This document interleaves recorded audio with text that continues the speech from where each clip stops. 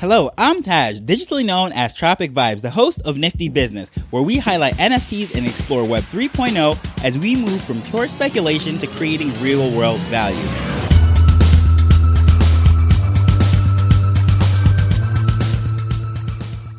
Shortly after Ethereum's merge, the SEC made some very shocking claims, and they were head-scratching to me at the time, so I decided to do some research, try to dig out some certain things, and trying to figure out why. For example, the SEC chairman, Gary Gensler, made a statement that he believes the Ethereum blockchain consists of securities that would be regulated by them post-merge. And the SEC also made an announcement that the entire blockchain fell under its jurisdiction. So every single transaction that took place on Ethereum would be within their grasp, and they could prosecute it, regulate it, and do as if they were doing with the stock market or anything of that nature. And I thought that was very strange to me. But I decided to do some digging and research and try to figure out exactly why they made this claim and how could this possibly stand up. So that's what we're going to dive into today. I'm going to share that with you, my findings, and some things were pretty interesting with that.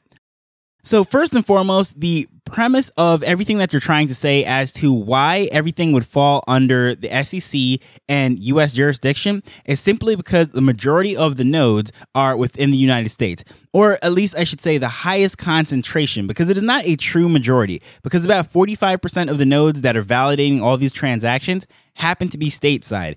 The second place would be Germany, and they're about 19% or so. So the vast majority, as you can see, is on the top. As with anything, really, concentration is usually towards the top, but 40+% is in the state. So technically not a majority because it would have to go over 50%. However, because the vast amount of them are transacted there, the SEC is making that claim as to why they have jurisdiction over this.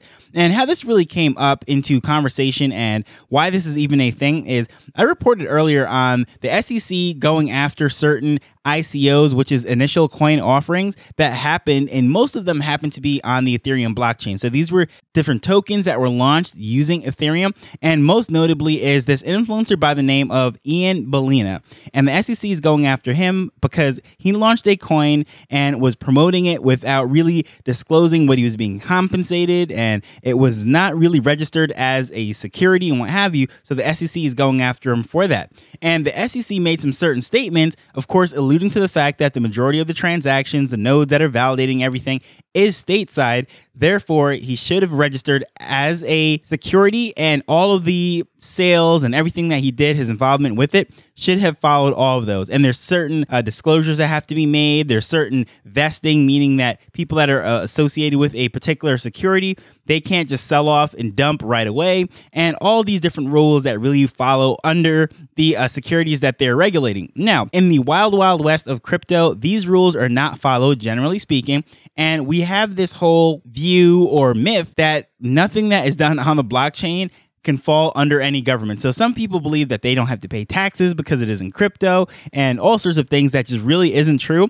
And time again, these governments, these different agencies in various countries, they're actually showing up and proving that's not true. So for example, over in UK, they're doing subpoenas via NFTs. So for example, if a rug pull takes place and someone does some fraudulent activity, let's say hacking into a wallet or stealing someone's assets, whatever, well, they will do a subpoena. They'll issue it to the wallet where everything went. Now, this does not guarantee that they'll know or ever find out exactly who owned the wallet, but once they connect all the dots and they know that this is the person that is the one who made those transactions and they were associated with the fraud, well, that subpoena that was issued back in the past to that wallet will then be pinned to that individual. So that is what they're trying to do. And as far as even in the US with some of these scams and rug pulls, they're starting to go after them because really about 6, 7, 8 months ago, it was a total circus. Anything was going, and now they started to see, well, this can't continue as it is, and they're going after it in that way. So yes, that is a good thing. However, it is sort of head scratching and really turned some heads and really caught my attention when they said that the entire Ethereum blockchain is going to be under the jurisdiction of the US,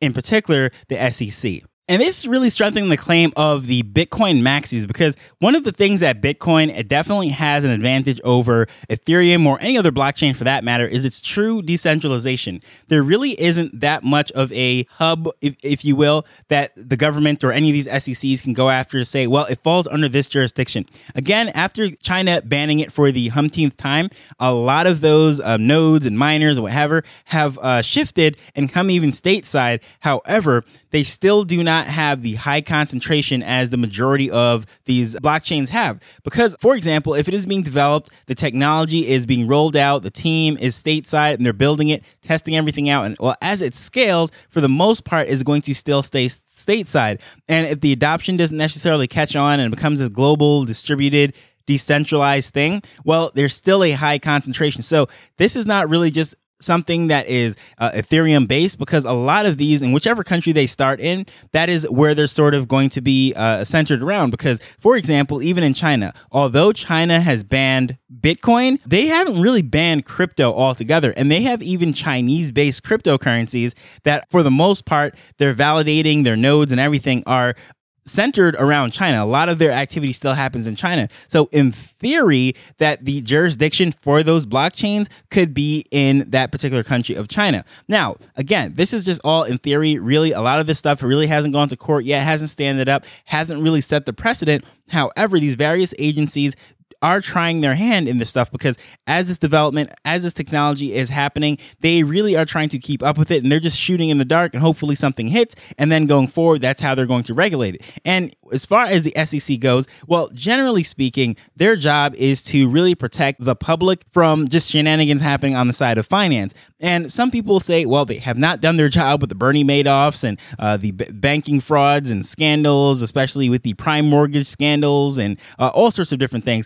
However, as far as going forward, what they're trying to do is really, quote unquote, at least on paper, protect the consumer from the wrongdoings of these financial institutions. So when they're saying that they're going to regulate the entire thing, so that really falls under DeFi, any kind of NFTs, these dApps that are being launched, anything that is going to be put on the Ethereum blockchain. And in addition to that, there's a lot of things that are built that are going to be basically off-chain or on layer 2 scaling solutions, which in simple terms, it's just meaning that because Ethereum has its limited number of transactions, has high gas fees relative to other ways of doing things, that in theory, if you just do the transactions using a cheaper method such as Polygon, and then bringing the final version or the final information back onto Ethereum to just settle, make everything final, that would be a lot cheaper. Well, in theory, all of that too would technically fall under their jurisdiction, according to the argument that they're making here.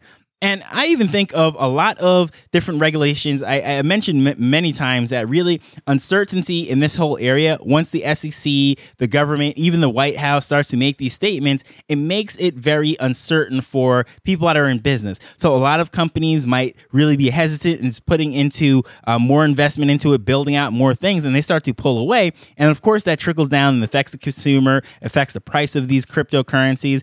Not to mention all the craziness that's going around in the world as far as wars, the economy, and all of that. We all know that what's going on, inflation, unemployment, all those things is just meeting with all this to make a perfect storm. But definitely, as far as what I'm seeing right now, a lot of CEOs of various companies, even Kraken CEO, we have Michael Saylor from his company, we have Phantom, just countless CEOs and companies that have their leadership that has been there for a while. They're either stepping away for one reason or another, but a lot of them, there is speculation about the upcoming regulations and things that might be coming down on them that they don't necessarily want to deal with. And then, of course, we also have the craziness of the Do Kwons that have, with Luna. If you're not familiar, Do Kwon is the founder of Luna Terra, and their stablecoin that collapsed and really just turned the whole crypto markets and everything upside down a few months ago. Well, right now, he's on the run from Interpol, and he's on the most wanted list from quite a few countries, and they're tracking him down. Even South Korean officials, they want to arrest him. He says he's not fleeing and he's not in hiding. However, the agencies that are trying to track him down saying he absolutely is. He's not cooperating, not in contact with them, and he's on the run. So it's like, okay, here we go from these people that are starting these companies, whether or not you agree with how they were doing the things, they're saying that they were completely arrogant and what have you, but now they're literally being labeled as fugitives and criminals and so forth. In the case of Ian Bellina with what he did with his influencing and pumping that coin, and then of course Do Kwon as a founder, and so much is going on right now that these regulators are really starting to try to clamp down anyways. But as far as what's going on with Ethereum, I would say the biggest threat is the fact that right now there's so much uncertainty about it. Well, exactly how much influence and power does the US regulators definitely have? Because the promise of this thing is a decentralized currency that can do all sorts of great things. The blockchain, it's scattered all over the world, it's independent from any central authority and so forth. And I can go on and on and on. But generally speaking, based on what we're seeing right now, the high concentration in the US, the fact that these regulators are reaching their hand into the pot, it seems like that promise is not going to be lived up on. So it's like the number one threat, what really seems like to Ethereum, is not necessarily another blockchain, because every now and then you'll hear, well, Sol is the Ethereum killer, or Polygon is the Ethereum killer, or any of these other ones that keep popping up, Polkadot and so forth, and everyone comes up as the Ethereum killer. But really, probably the biggest threat to Ethereum right now is just its state of high concentration in the US, and the fact that these regulators might put their hand in it, and then they'll have to comply and be really US centric. And when I say US centric and regulators and all that, you might think that I'm saying, well, there should be no regulation, everything should remain as a Wild West. No, that's not what I'm saying. However, what I'm saying is the fact that there's so much uncertainty and then doubt associated with how these regulators are going to get into this thing and try to shape how the things are going, it might slow down development. It might pull back a lot of investment that would otherwise be made in the space. And I can even think of certain companies that are building, not even directly on Ethereum. So for example, we have GameStop Marketplace, and we have Autograph, which is in partnership with, of course, Tom Brady and DraftKings. They both have their NFT platforms that they're using, and it is associated with Ethereum, not directly on Ethereum. Of course, this is a layer 2 solution that has less gas and so forth, everything that I just said. But since it is associated with this, I wonder if that is the reason why they're only stateside. So, for example, when Usain Bolt has his drops with Autograph, which is done by DraftKings, I wasn't able to just use my information as I would with anything and sign in and get the NFT. I would have had to do all sorts of things with VPNs and just a headache, and I didn't end up getting it. So, I wonder if the reason why they are just locked down specifically stateside is seeing that the whole regulation and things of that nature, because they might be looking at this and saying, well, you know, we don't even want to risk it, because if the SEC or any of these other agencies do come after us, well, how are we going to be compliant in all these different areas? So they might just be locking down and saying, you know what, we can make our money in the States. That's what we do with our main business anyways, in the sense of GameStop. GameStop doesn't really have international stores all over the place. As far as I know, it is US based, and they're shifting from the whole video game model and going into crypto and other digital assets. And that stuff is just really cool what they're doing over there. But their website is 100% state-based. You cannot access it from international markets. And the same thing with DraftKings and Autograph. Sure, you can actually go to their website. At least it loads up, unlike the GameStop one, but you can't make those purchases. You can't fund your wallet, can't make deposits and withdrawals or anything of that nature. So it is just really stateside.